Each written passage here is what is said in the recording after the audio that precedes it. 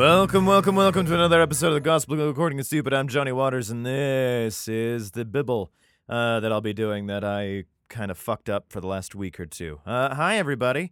Welcome. It's been a good time, right? It's been pretty rad. How's everybody doing? Since coming back, it seems like some of you guys are pretty happy that I'm back and things. I'm not entirely sure if you guys are keeping up and stuff, but, that doesn't matter to me.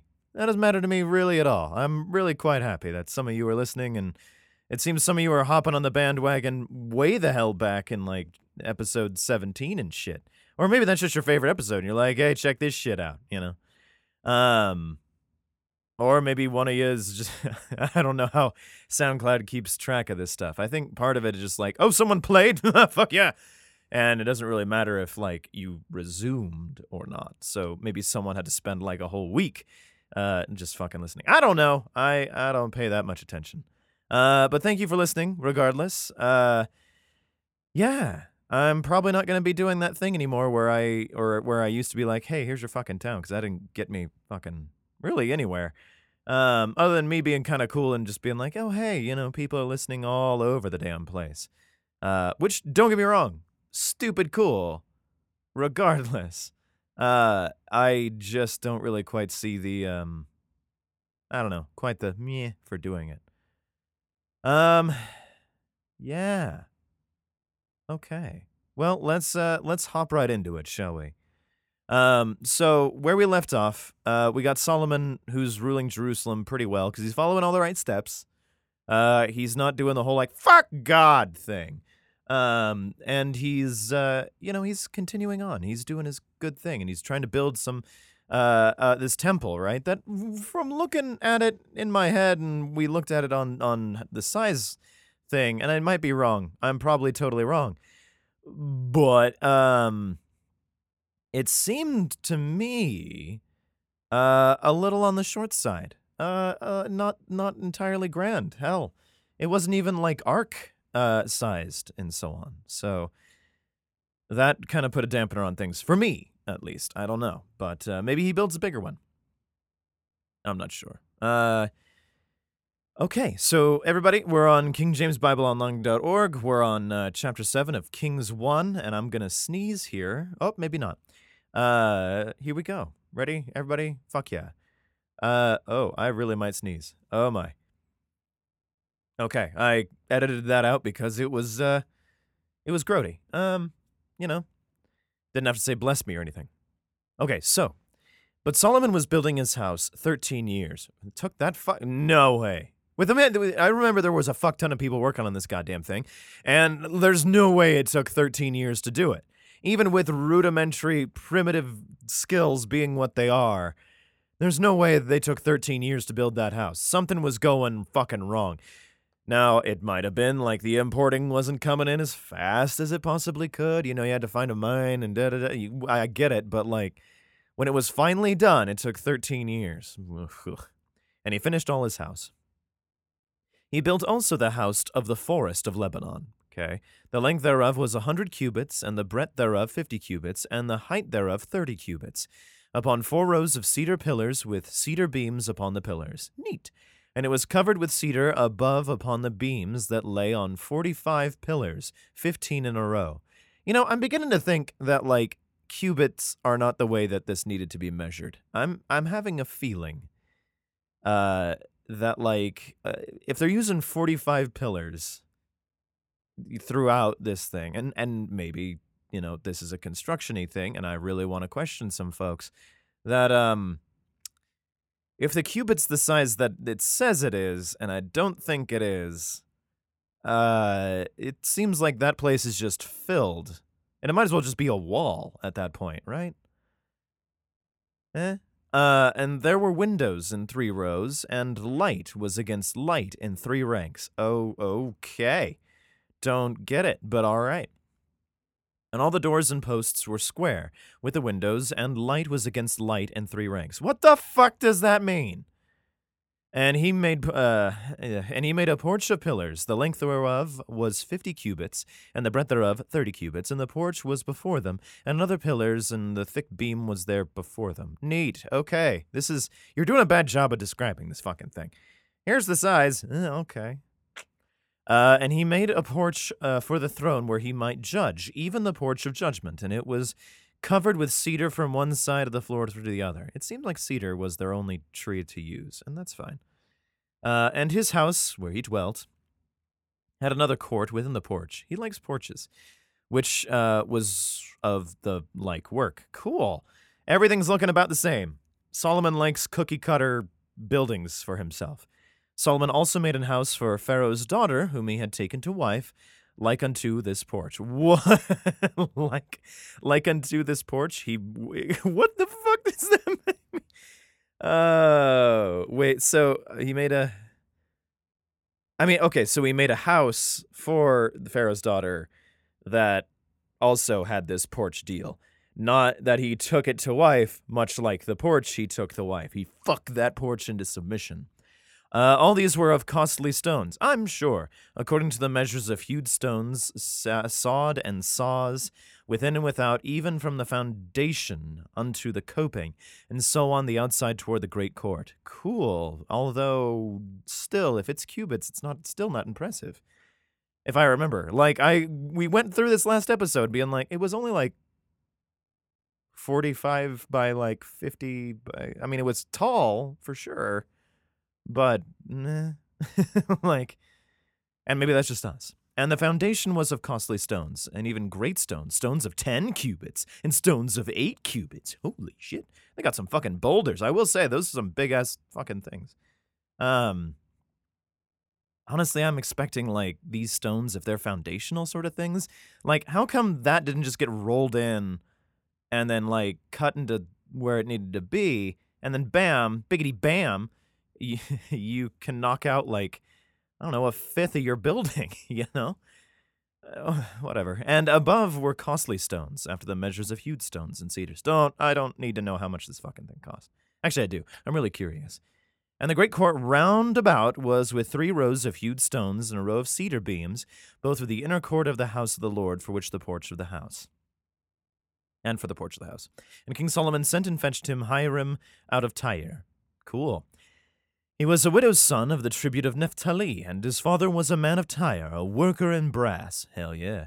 And he was filled with wisdom and understanding and cunning to work all works in brass. Okay.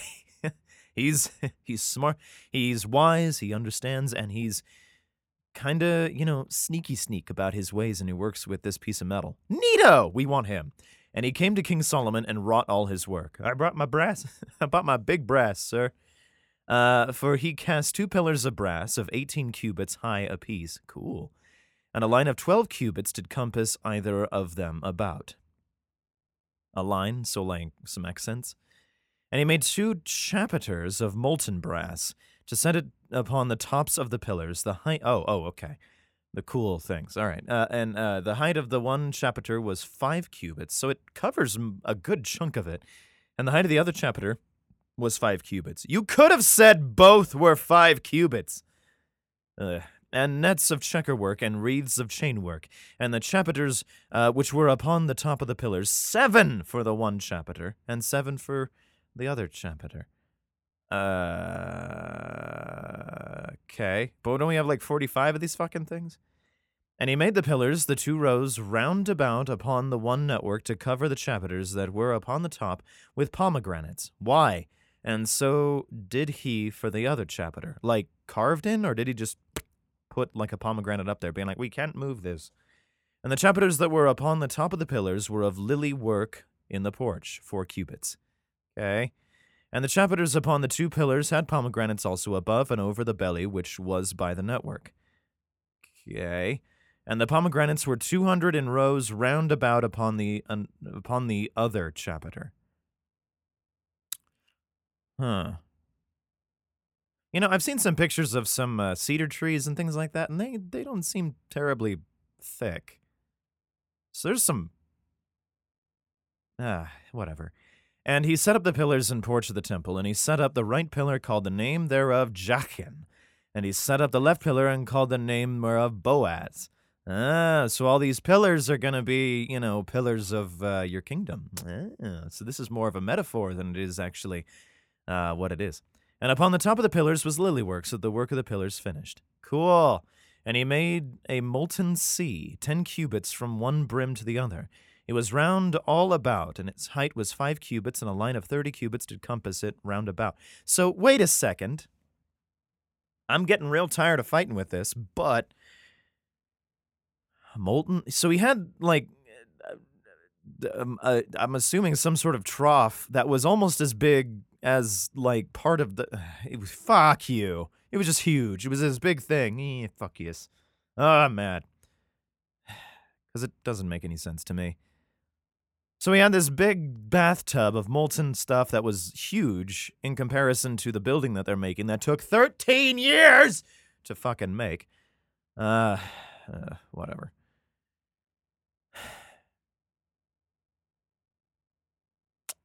Anyway, and under the brim of it, round about, there were knops, compassing it, 10 in a cubit.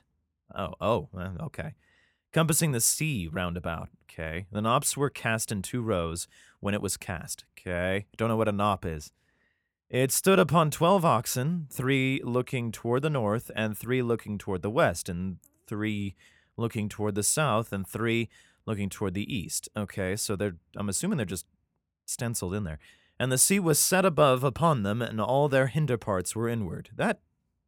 Okay. Why? And it was, why would you have a bunch of animals have to, back up and, sidestep? If they were real animals under this fucking thing, doesn't make any sense. Anybody who's trying to move something is going to be like, fuck that. Because it wouldn't move, because these animals wouldn't move it. And why would you put something like that on there? Also, how would you lift it up onto these people? These fucking oxen, these 12 motherfucking oxen. And even if they're just made of gold, neato, but why? And it was a handbreadth thick, and the brim thereof was wrought like the brim of a cup, with flowers and lilies. It contained 2,000 baths. What the fuck does that mean? And he made 10 bases of brass. 4 cubits was the length of one base, and 4 cubits the breadth thereof, and 3 cubits the height of it. So this big fucking sea of brass is just sitting there, hanging out, and the work of the bases was on this manner. They had borders, and borders were between the ledges. I think they just had some intern fucking write this particular chapter. But on the borders that were between the ledges were lions and oxen and cherubims, and upon the ledges there was the base above, and beneath the lions and oxen were certain additions made of thin work. So these must be stenciled in there, or carved in or something. And every base had 4 brazen wheels, and bases Y, plates of brass, and the 4 corners thereof and unsettlers. Under the laver were unsettlers molten in the side of every addition. None of this is coming through to me. And the mouth of it within the chapiter, and above was a cubit. Okay, but the mouth thereof was round after the work of the base. Cool. What mouth of what? A cubit and a half, and also upon the mouth of it were gravings with their borders 4 square, not round. Okay, so they actually made the pillars square? Okay, neat. There's better ways to write this chapter. Under the borders were 4 wheels, and why? And the axle trees of the wheels were joined to the base, and the height of the wheel was cubit and a half a cubit. Why? You know what? We're just going to plow through this chapter, right? We're just going to read as fast as we can, because maybe the next one will have something cooler in it. Because this is just making John just have a fucking conniption. All right, everybody ready? Because I don't know how much you care about the description of this fucking place. And also, there's supposed to be a bunch of gold, not fucking brass, so someone cheaped out. And under the borders were 4 wheels, and the actual trees of the wheels were joined to the base, and the height of the wheel was a cubit and a half a cubit, and the work of the wheels was like the work of a chariot wheel. Their axle trees and their naves and their felloes and their spokes were all molten, except they couldn't fucking have been. And there were 4 undersettlers to the 4 corners of one base. The unsettlers were of the very base itself. And on the top of the base there was a round compass of half a cubit high, and on top of the base of the ledges thereof, the borders thereof, were of the same. Holy shit! And on the plates of the ledges thereof, and on the borders thereof, he graved cherubims and lions and palm trees according to the proportion of every one in the additions round about. We've been fucking through this! After this manner, he made the 10 bases, all of them in one casting, one measure, and one size, which is smart to do. Then made he 10 lavers of brass, one laver containing 40 baths, and every laver was 4 cubits, and upon every one of the 10 bases, one laver. What? And he put 5 bases to the right side of the house, and 5 on the left side of the house, and he set the sea to the right side of the house eastward, over and against the south. And Hiram made the lavers, and the shovels, and the basins. So Hiram made an end of doing the work that he made the King Solomon for the house of the Lord. The 2 pillars and the 2 bowls of the chapiters that were on the top of the 2 pillars, and the 2 networks to cover the 2 bowls of the chapiters, which were upon the top of the pillars, and 400 pomegranates of the 2 networks, even 2 rows of pomegranates for 1 network, to cover the 2 bowls of the chapiters that were upon the pillars. And the 10 bases, the 10 lavers on the bases, and 1 sea, and 12 oxen under the sea, and the pots and the shovels and the basins, and all these vessels which Hiram made to King Solomon for the house of the Lord were of bright brass. On the plain of Jordan did the king cast them, on the clay ground between Succoth and Sardis. He cast them what? Did he just throw out the fucking brass that we just read the fuck about, being like, fuck this? And Solomon left all the vessels unweighed, because they were exceeding many. Neither was the weight of the brass found out, because no one gave a fuck about weighing it, because we're building a house, and it's taking 13 years to get to build!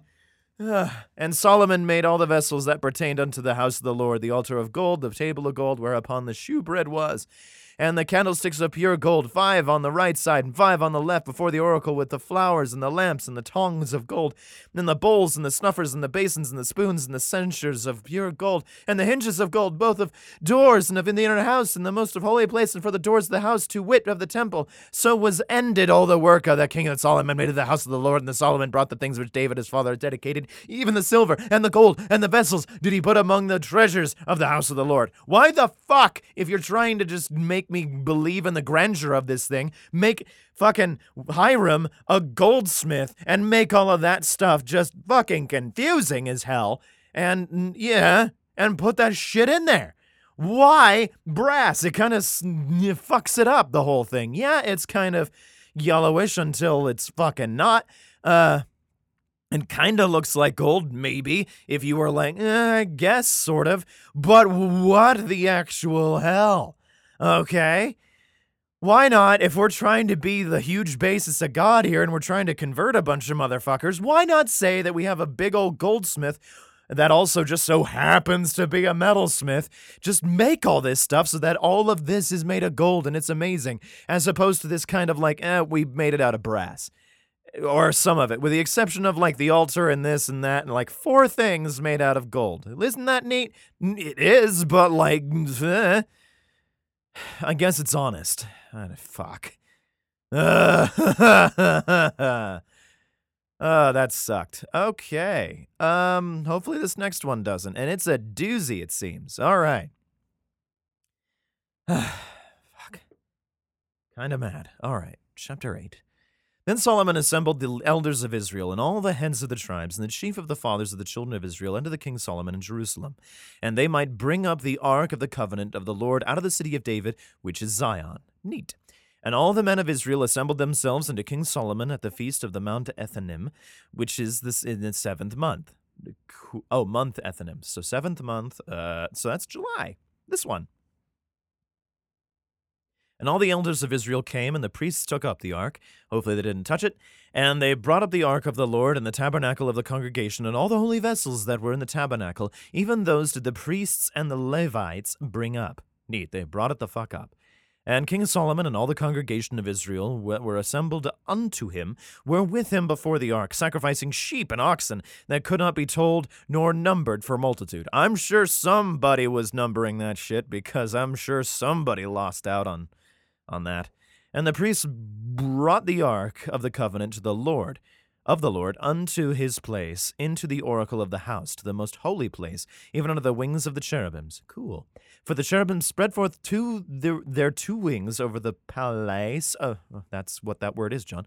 For the cherubims spread forth their 2 wings over the place of the ark, and the cherubims covered the ark and the staves thereof above. Cool. And they drew out the staves. At the ends of the staves were seen out of in the holy place before the oracle, and they were not seen without, and they are unto this day. So they fucking just disappeared. All right, we're gone. They didn't leave, but they're also not in there, so something happened. They stole them.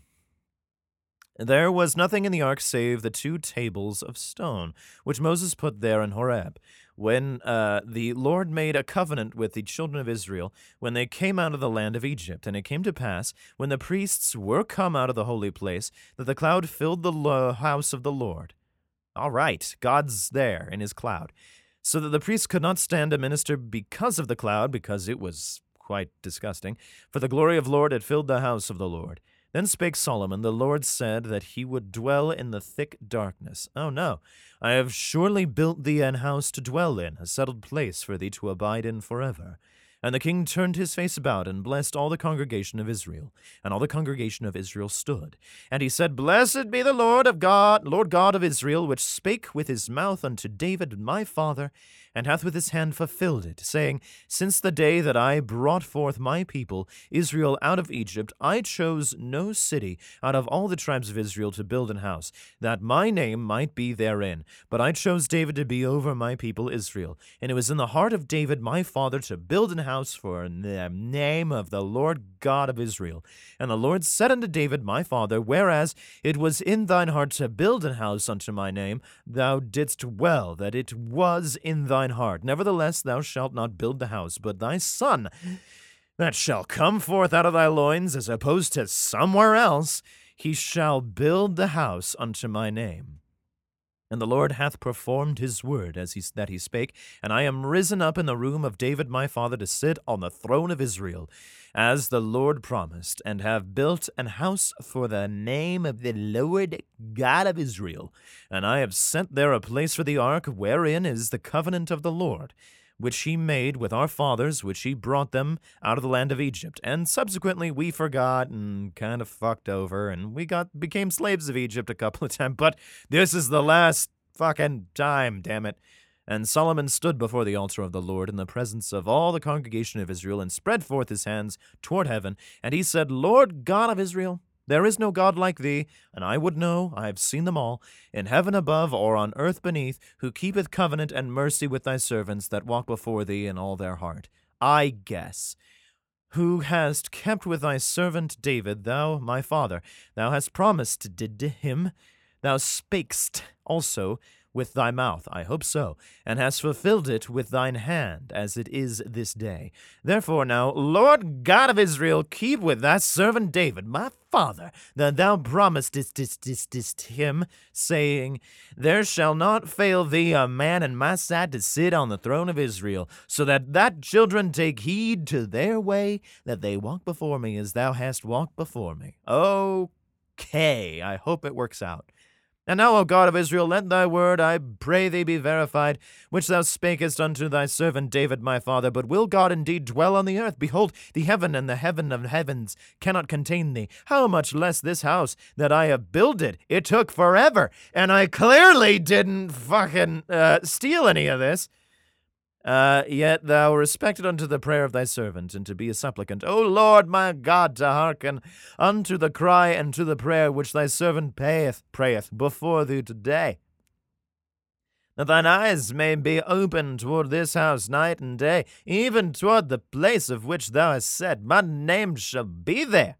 That thou mayest hearken unto the prayer which thy servant shall make toward this place, and hearken thou to the supplication of thy servant and of thy people Israel, when they shall pray toward this place, and hear thou in heaven thy dwelling place, and when thou hearest, forgive! I hope so, because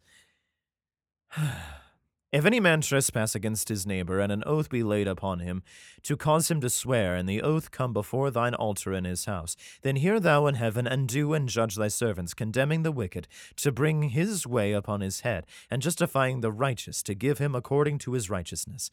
When thy people Israel be smitten down before the enemy, because they have sinned against thee, and shall turn again to thee, and confess thy name, and pray, and make supplication unto thee in this house, then hear thou in heaven, and forgive the sin of thy people Israel, and bring them again unto the land which thou gavest unto their fathers. That's a good deal, I guess, because you're putting in the clause of, like, if we fuck up, hopefully this place doesn't go to hell, and we can come back to this spot and be like, please, we're sorry, we fucking forgot, because we're fucking generational, and we only live between, 20 and 350 years. Yeah.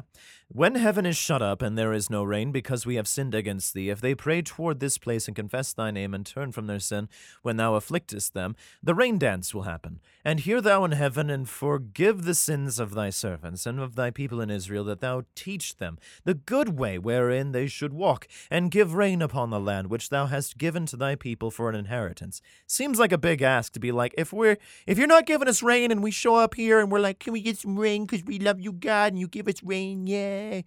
Fuck you, I'll give you rain when I fucking want. If there be in the land famine, and if there be pestilence, blasting, mildew, locust, or if there be caterpillar, a single one, if their enemy besiege them in their land of the cities, whatsoever plague, whatsoever sickness there be, what prayer and supplication soever be made by any man or by all thy people Israel, which shall know every man in plague of his own heart, and spread forth his hands toward this house, and fucking prostrate himself and flay himself living before the Lord to be like, I don't want a fucking plague. No, it's probably this shit again. Then hear thou in heaven thy dwelling place, and forgive, and do, and give, and every man according to his ways, whose heart thou knowest, and thou, even thou knowest the hearts of all the children of men. This is really hoping that every year could be a good year. That'd be great. And I really hope so. But it seems rather hopeful to be like, hey, man in the sky, who's clearly talking. I'm not saying that. In this particular version, there's a cloud version of him. He just pops up in front of Solomon and be like, hey, what's up? Be like, hey, man, can we get this deal going? Because I'd really like that. Be like, apparently we fucked up. Can we have rain? Apparently we fucked up. Can you get rid of the locusts? Apparently we fucked up. Please don't have the enemies kill us. Anyway, sounds like a good deal, I suppose, if this all kind of works out. That they may fear thee all thy days, and they live in the land which thou gavest unto our fathers. Yes, good. Moreover, concerning a stranger, that is not of thy people Israel, but cometh out of a far country for thy name's sake, we shall convert him or flay him living again. Maybe we sacrifice him instead of some of our sheep. We can't eat him, but fuck, we can eat some sheep. For they shall hear of thy great name, and thy strong hand, and of thy stretched out arm. Then he shall come and pray toward his house. Hear thou in heaven thy dwelling place, and do according to all that the stranger calleth to thee. For all the people of the earth may know thy name, to fear thee, as do thy people Israel, because we fuck up and you fuck us over. And that they may know that his house, this house which I have builded, is called by thy name. God, I guess. If thy people go out to battle against their enemy with whithersoever, thou shalt send them. Hopefully I send them, but, apparently you test us, O Lord, and sometimes it's a bunch of people, and shall pray unto the Lord toward the city which thou hast chosen, and toward the house that I have built for thy name. Also, if you could just smite them for us, that would just save us all a bunch of time. Then hear thou in heaven their prayer and their supplication, and maintain their cause. If they sin against thee, and there is no man that sinneth not, oh, thank you, Solomon, that's good cover, and thou be angry with them, and deliver them to the enemies, so that they carry them away captives unto the land of their enemy, far and near. Yet, if they shall bethink themselves in the land whither they were carried captives, and repent, and make supplication unto thee in the land of them that carried them captives, saying, we have sinned, and have done perversely by being fucking captured, we have committed wickedness again by something that you have no control over, and so return unto thee with all their heart and with all their soul into the land of their enemies, which led them away captive, and pray unto thee toward their land, which thou gavest unto their fathers, and the city which thou hast chosen, and the house which I have built for thy name. I suppose in the long grand scheme of things, to be like, you can be heard elsewhere other than this particular church, and if you're captured, it's probably not a good thing, but I'm beginning to wonder if it's God's will or not if someone's captured, but it seems there's a hole in there somewhere of the logic. Because it doesn't necessarily mean, like, they're going to be removed from this. Mostly, it probably means that they're just going to kill him quicker, I guess. You praying? Oh, you praying to the wrong God. And then, stab.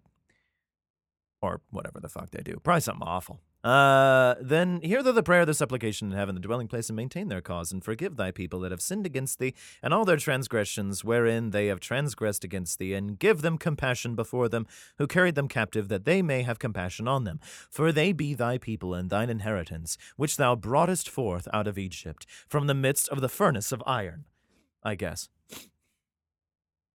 That thine eyes may be opened to the supplication of thy servant, and unto the supplication of thy people Israel, to hearken unto them in all that they call for unto thee. For thou didst separate them from amongst all the people of the earth, to be thine inheritance, as thou spakest by the hand of Moses thy servant. And thou broughtest our fathers out of Egypt, O Lord God!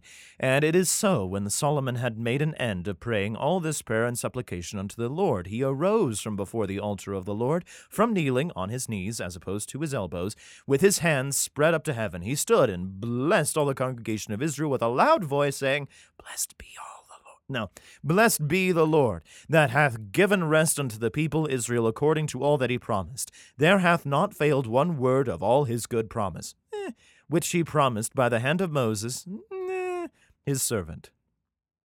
The Lord our God be with us, as he was with our fathers. Let him not leave us nor forsake us, that we may incline our hearts unto him, to walk in all his ways, and to keep his commandments and his statutes and his judgments which he commanded our fathers. But, oh man, he better hold on to his bargain. And let these my words, wherewith I have made supplication before the Lord, be nigh unto the Lord our God day and night, that he maintain the cause of his servant, and the cause of his people Israel, and at all times, as the matter shall require, that all the people of the earth may know that the Lord is God, and that there is none else. Let your heart therefore be perfect with the Lord our God, to walk in his statutes, and to keep his commandments, as at this day. And the king and all Israel with him offered sacrifice before the Lord. And Solomon offered a sacrifice of peace offerings, which he offered unto the Lord, 22,000 oxen. Holy fuck. Oh, man. And 120,000 sheep. Whew. Okay, so the Lord and all the children of Israel dedicated to the house of the Lord. That is a lot. The same day did the king hallow the middle of the court that was before the house of the Lord, and that be offered burnt offerings and meat offerings, and the fat of the peace offerings, because the brazen altar that was before the Lord was too little to receive the burnt offerings, because there's just so much fucking meat, and meat offerings, and the fat of the peace offerings. And at the time Solomon held a feast, and all Israel with him, probably with all those oxen and fucking sheeps, a great congregation from the entering of Hamath unto the river of Egypt before the Lord our God, 7 days and 7 days, even 14 days. On the 8th day he sent the people away, and they blessed the king. What? Wait, we said 14 days but on halfway, just over half, whatever. Fuck it, I don't care. And they blessed the king, and went unto their tents joyful and glad of the heart, and all the goodness that the Lord had done for David his servant, and for Israel his people. Yeah. All right.